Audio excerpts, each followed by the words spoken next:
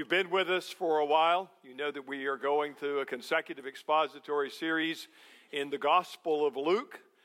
Seeing Jesus together in the Gospel of Luke has been our calling and our opportunity. And our scripture reading this morning, we are now in chapter 8, halfway through,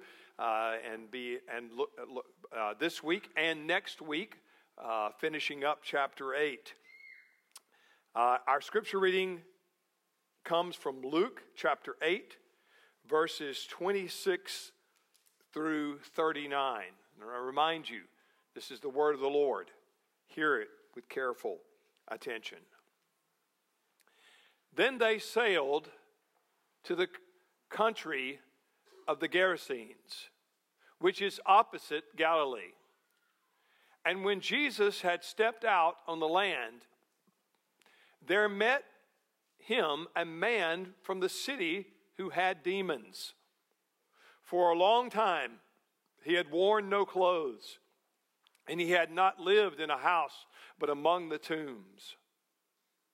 And when he saw Jesus, he cried out and fell down before him and said with a loud voice, "What have you to do with me, Jesus, Son of the Most High God?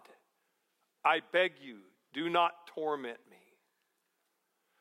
For he had commanded the unclean spirit to come out of the man.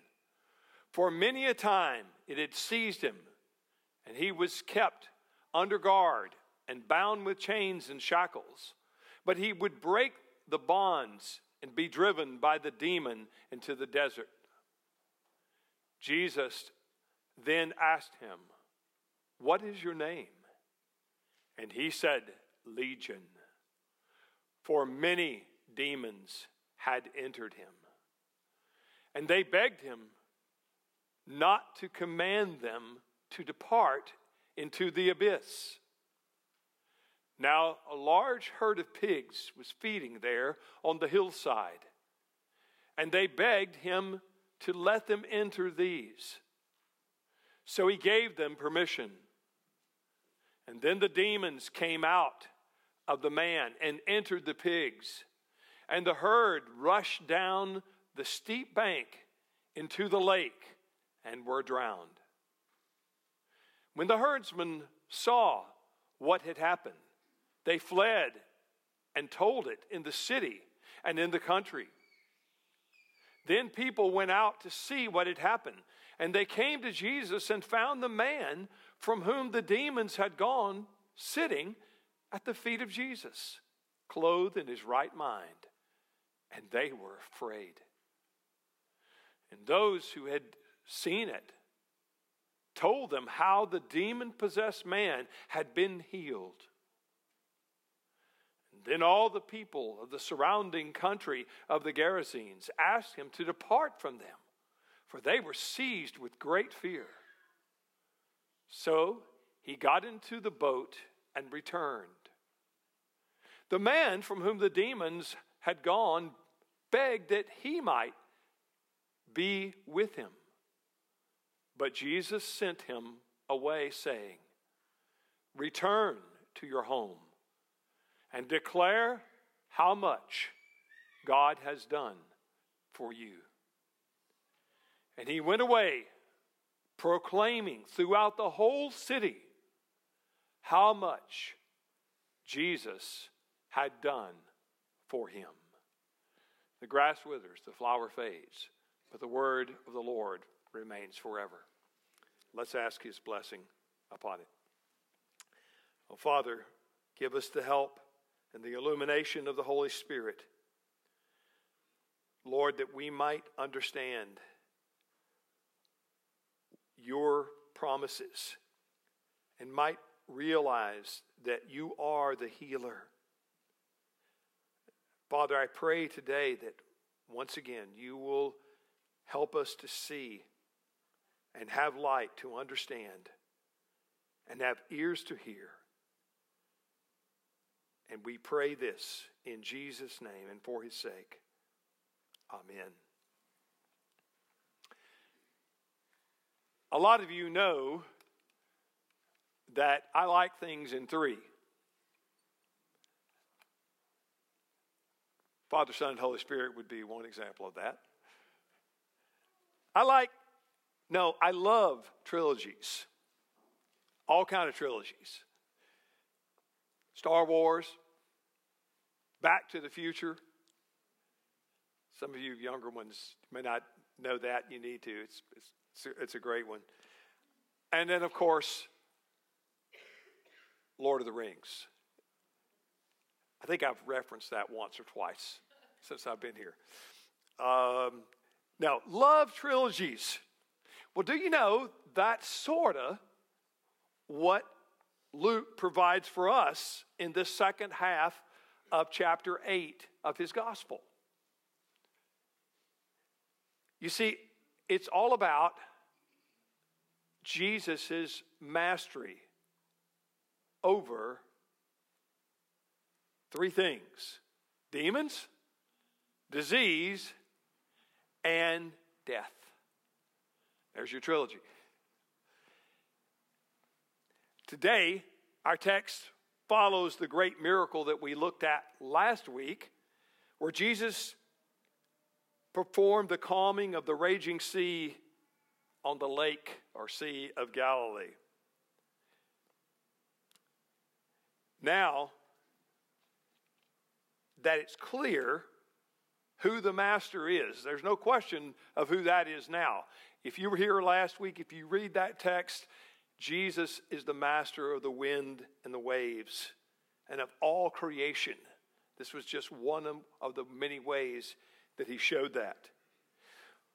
But the one who is the master of wind and waves has another mission, but it's on the other side of the lake. This one started out over on the Galilean side of the lake.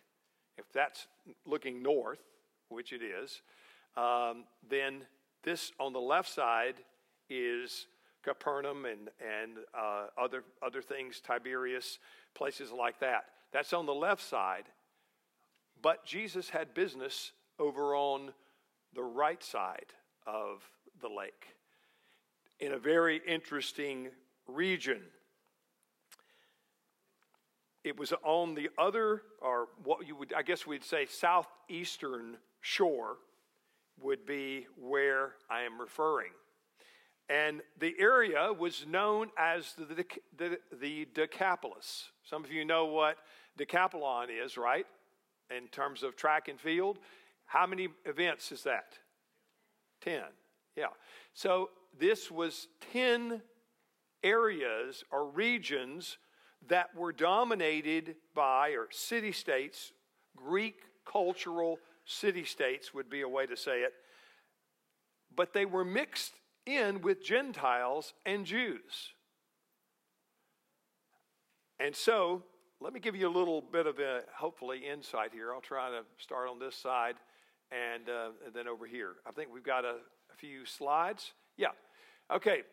Here's the Sea of Galilee, or the Lake of Galilee. And there's Tiberias.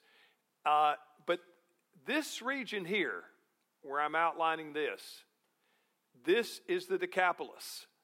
Goes all the way up into this area in here, along coming down out of the into the Jordan River. And this is Bet Shean. I've got a slide for that. And probably where this took place was right up there in that area. This is Bet Shean. This is one of the ruins from in the Decapolis from that period of time.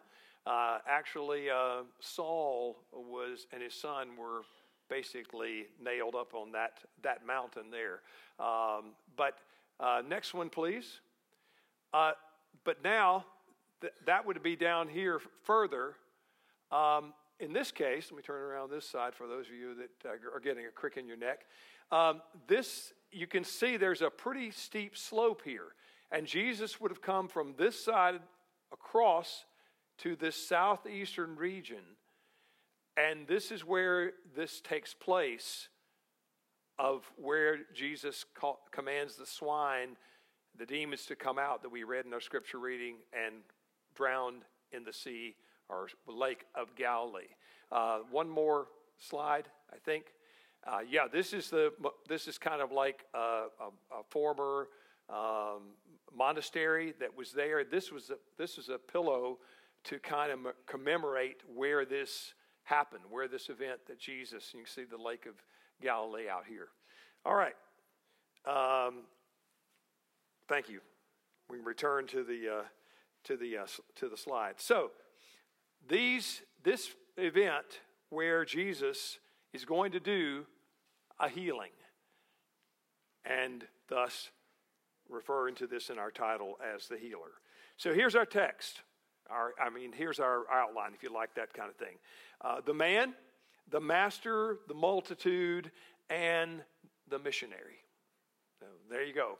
4 this time instead of, I should have done something else with my trilogy, shouldn't I? But we'll make it we'll add something to it. All right, so there's 4. All right, let's dig into that. The man, that's basically the demoniac, that's referring to, and that's verses 26 through 28. Now, C.S. Lewis, many of you, of course, know C.S. Lewis and know that I'm a rather big fan of his as well. In his book, The Screwtape Letters, C.S. Lewis said this about the demonic world.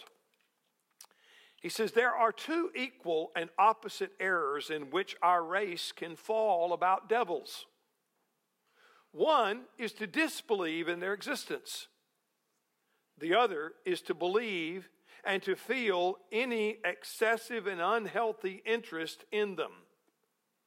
They themselves are equally pleased by both errors and hail a materialist and a magician with the same delight. He's basically saying you can fall in the ditch either way. Thinking there is none, there are no boogeymen, so to speak, there are no demons, or to become obsessed and trap in and play with those things. Either way, they don't care. They'll be glad to get you off track either way. So, there is no doubt, though, that Jesus knew that demons existed and they were real. And he knew that they knew he was real. They all knew who he was. Now, Luke gives us a great detail about the demon-possessed man of the tombs. He lived in literally unmitigated torture.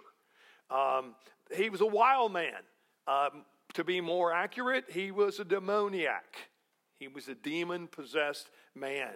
And he lived in these mountainous caves on that hillside that we saw in that area, and living in caves day and night, terrifying others and mutilating himself, doing harm to his own person. Chains had been tried. They could not hold him. The power that what was possessing this man was so great. And he was, of course, religiously unclean. He couldn't come to church. He couldn't come to sanctuary. He couldn't be anywhere near it because he was unclean. Now, why would demons want to drive out men and women in such degradation? I mean, this guy's already in a mess. He is in a terrible condition and state. Why would demons want to drive men and women into such despair and degradation? Well, pretty simple answer to that. Hatred of God. If it can't get to God's children, he's still going to do all that he can. Him and his minions, his demons, they're going to do all they can to try to give something that will mess up God's plans. And then you add to that the fact that we are made in God's image. And so that's why he comes after us.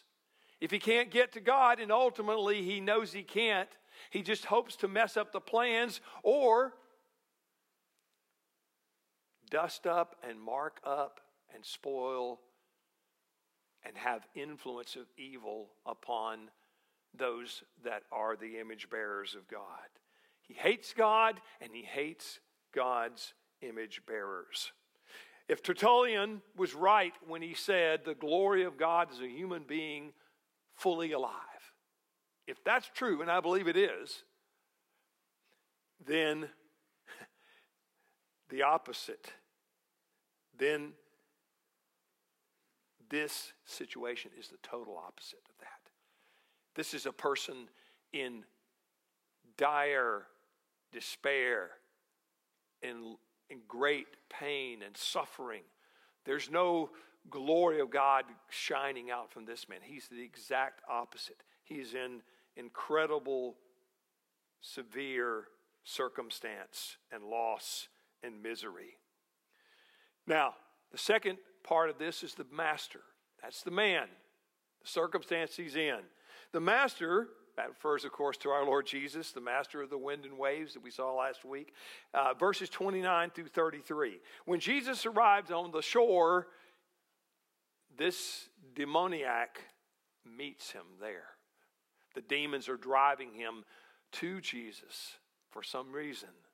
As Jesus was commanding, as soon as he got there and got out of the boat, he knew what they were coming for. And he was already commanding them to leave this man, this poor man. He commanded the unclean spirit to come out. The demon-possessed man cried out, "What have we to do? What have you to do with me, Jesus, Son of the Most High? I beg you, do not torment me." Now, that's kind of strange, isn't it? Why would these demons, you think maybe they'd be running the opposite direction, but they're running to Jesus as they see him coming. And they are yelling out as Jesus is in the process of beginning to take them out, to remove them from this man. They are crying out, "What have you to do with me, Jesus, Son of the Most High God? Do not torment me." Now, what is that about? What's up with that? What was he saying? Well, the parallel account in Matthew, by the way, this is recorded in Luke, it's recorded in Matthew, and it's recorded in Matthew. Matthew, Mark, and Luke. Yeah, those three. This story is recorded in all three. But the parallel account in Matthew 8:29 gives us a clue. Because Matthew says something the others don't. He says, "And behold, they cried out," meaning the demons, "What have you to do with us, O Son of God? Have you come here to torment us before our time?" Now, isn't that strange? He's telling them, "Why have you, the Son of God, come here to torment us before our time?" These guys are scared of Jesus. They are very, very upset and very afraid. They think something is happening, and they're right. You see, why did they do that? Well, they knew. Let me let you listen also to R.C. Sproul. We'll try him on this. He says, the comments made by this man of the tombs show us that the demons of hell understood that. In his plan of redemption, God has appointed a day when Satan will be bound and all the forces of hell will be crushed once and for all. Every last demon knows what Satan knows. That their days are numbered. And when the Lord comes to draw history to a close, the the demonic world will not be able to match his power. It will be no contest. The demons live in mortal fear of that moment in history when all of their diabolical activity will be over once and for all. And you see, they knew that this was not yet supposed to be their time. They knew it was coming. They know the train has left the station. But they're wondering, what is the Son of God doing here now? Maybe they were wondering, has he somehow moved up the timetable? The Son of God is here now. We're toast. So they try to suggest an alternative plan. You see, next, Jesus compels them to tell him what? Their name. Or their names. Their name is Legion, plural. You see, a Roman legion is about 6,000 soldiers.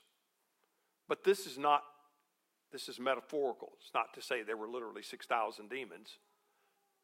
I don't think that's what it's suggesting. But what it's suggesting is a large host. Lots of them. Gobs and gobs. Bukus of demons. Then the demons beg Jesus to send them where? Into the pigs. So Jesus agrees to basically make deviled ham. L-O-L. Okay? Come on.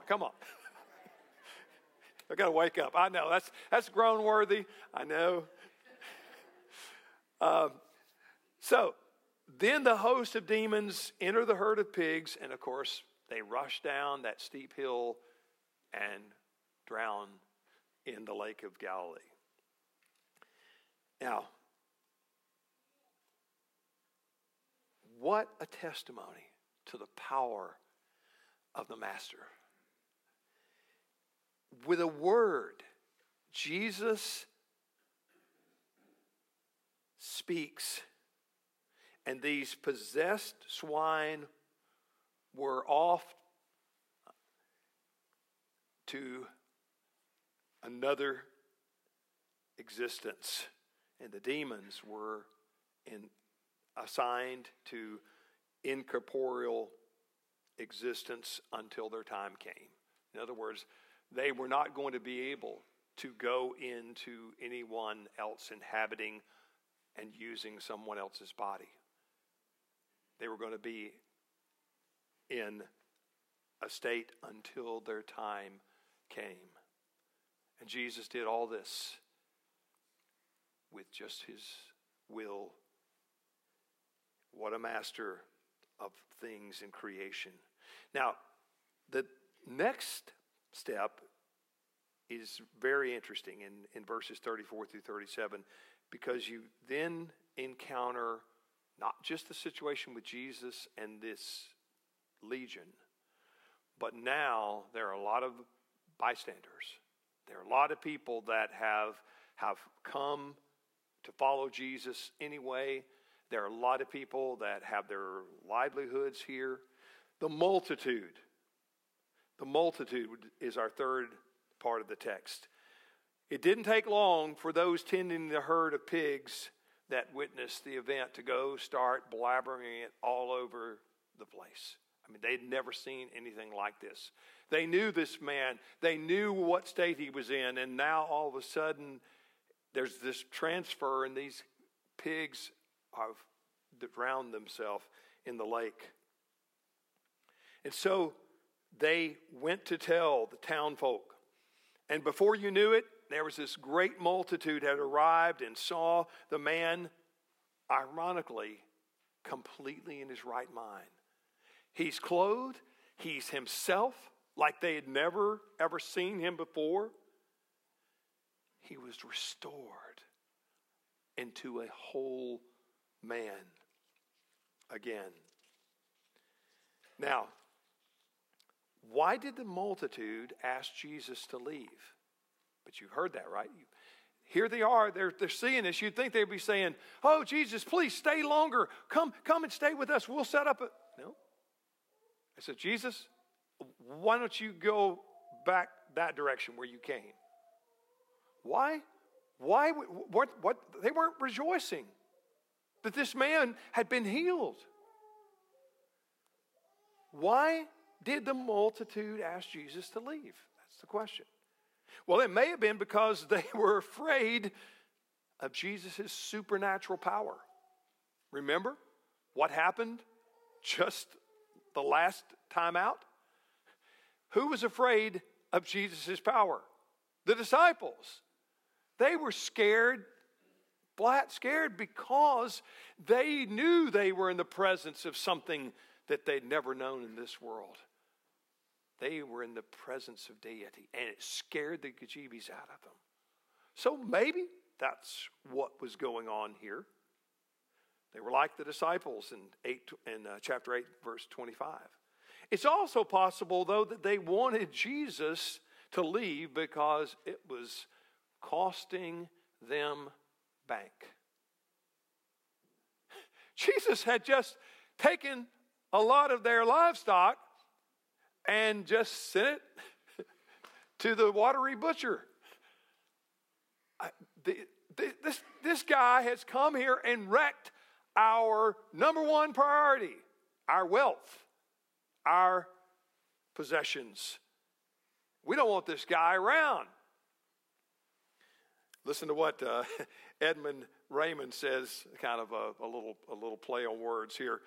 "Rabbi, be gone." He's saying this is what was probably in the hearts of a lot of these people that were more concerned about the profit that they lost than about the recovery of this poor man. "Rabbi, be gone. Thy powers bring loss to us and ours. Our ways are not as thine. Thou lovest men, we wine. Oh, get you hence, omnipotence, and take this fool of thine." Who was that? That's the guy, the demoniac that was healed. "And take this fool of thine. His soul, what care we for his soul?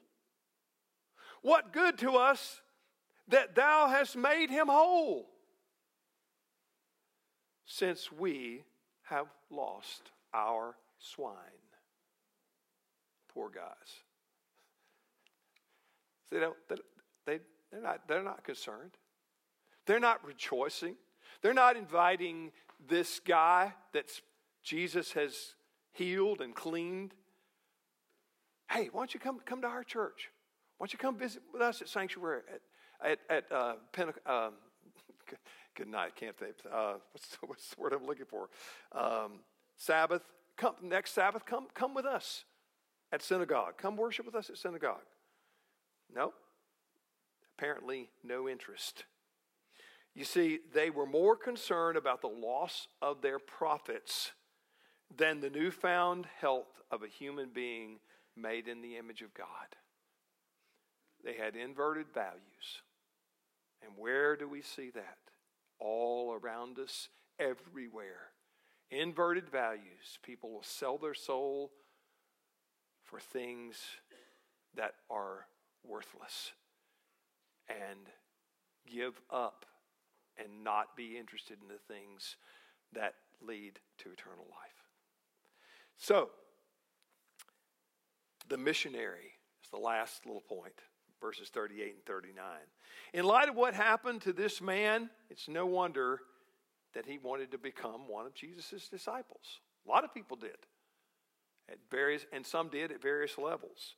But we don't know what level he was interested in. But he said, "Hey, Jesus, I want to follow you. You've done this for me. I want to go and be with you and your guys and girls. You see, he wanted to go with Jesus, but what did Jesus say to him? Jesus said, "No, not this time, not now. I want you to go home, and I want you to tell your friends and relatives and neighbors. Just tell them what I did for you."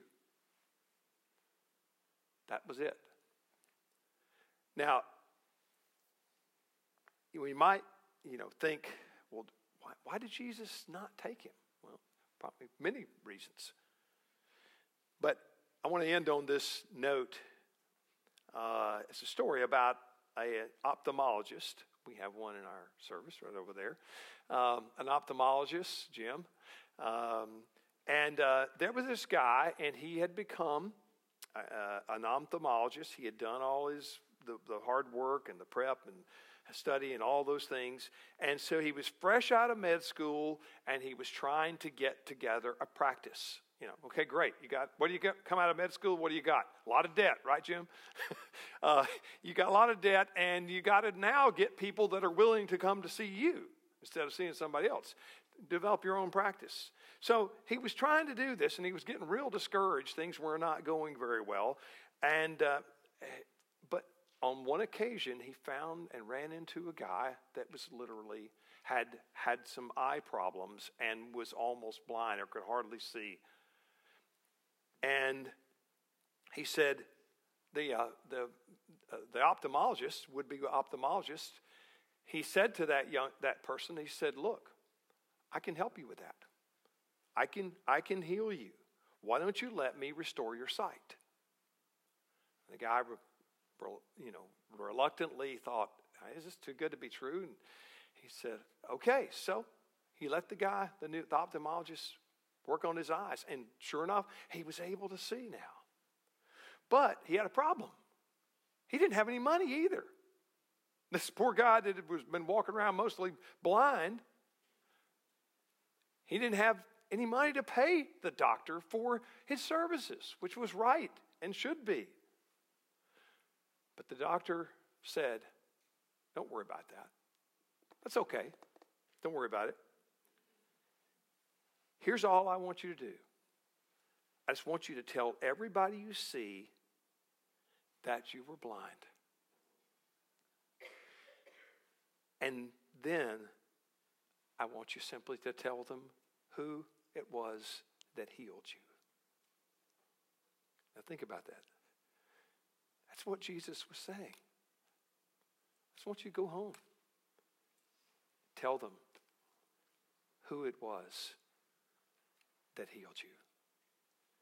Tell them you were blind.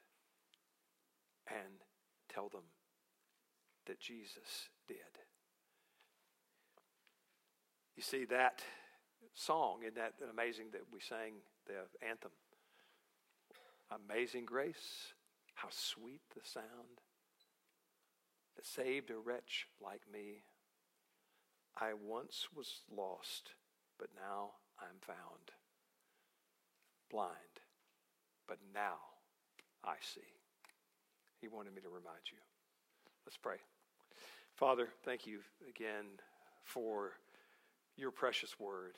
Thank you, Father, for the promises and for the assurances that are for those of us who receive you.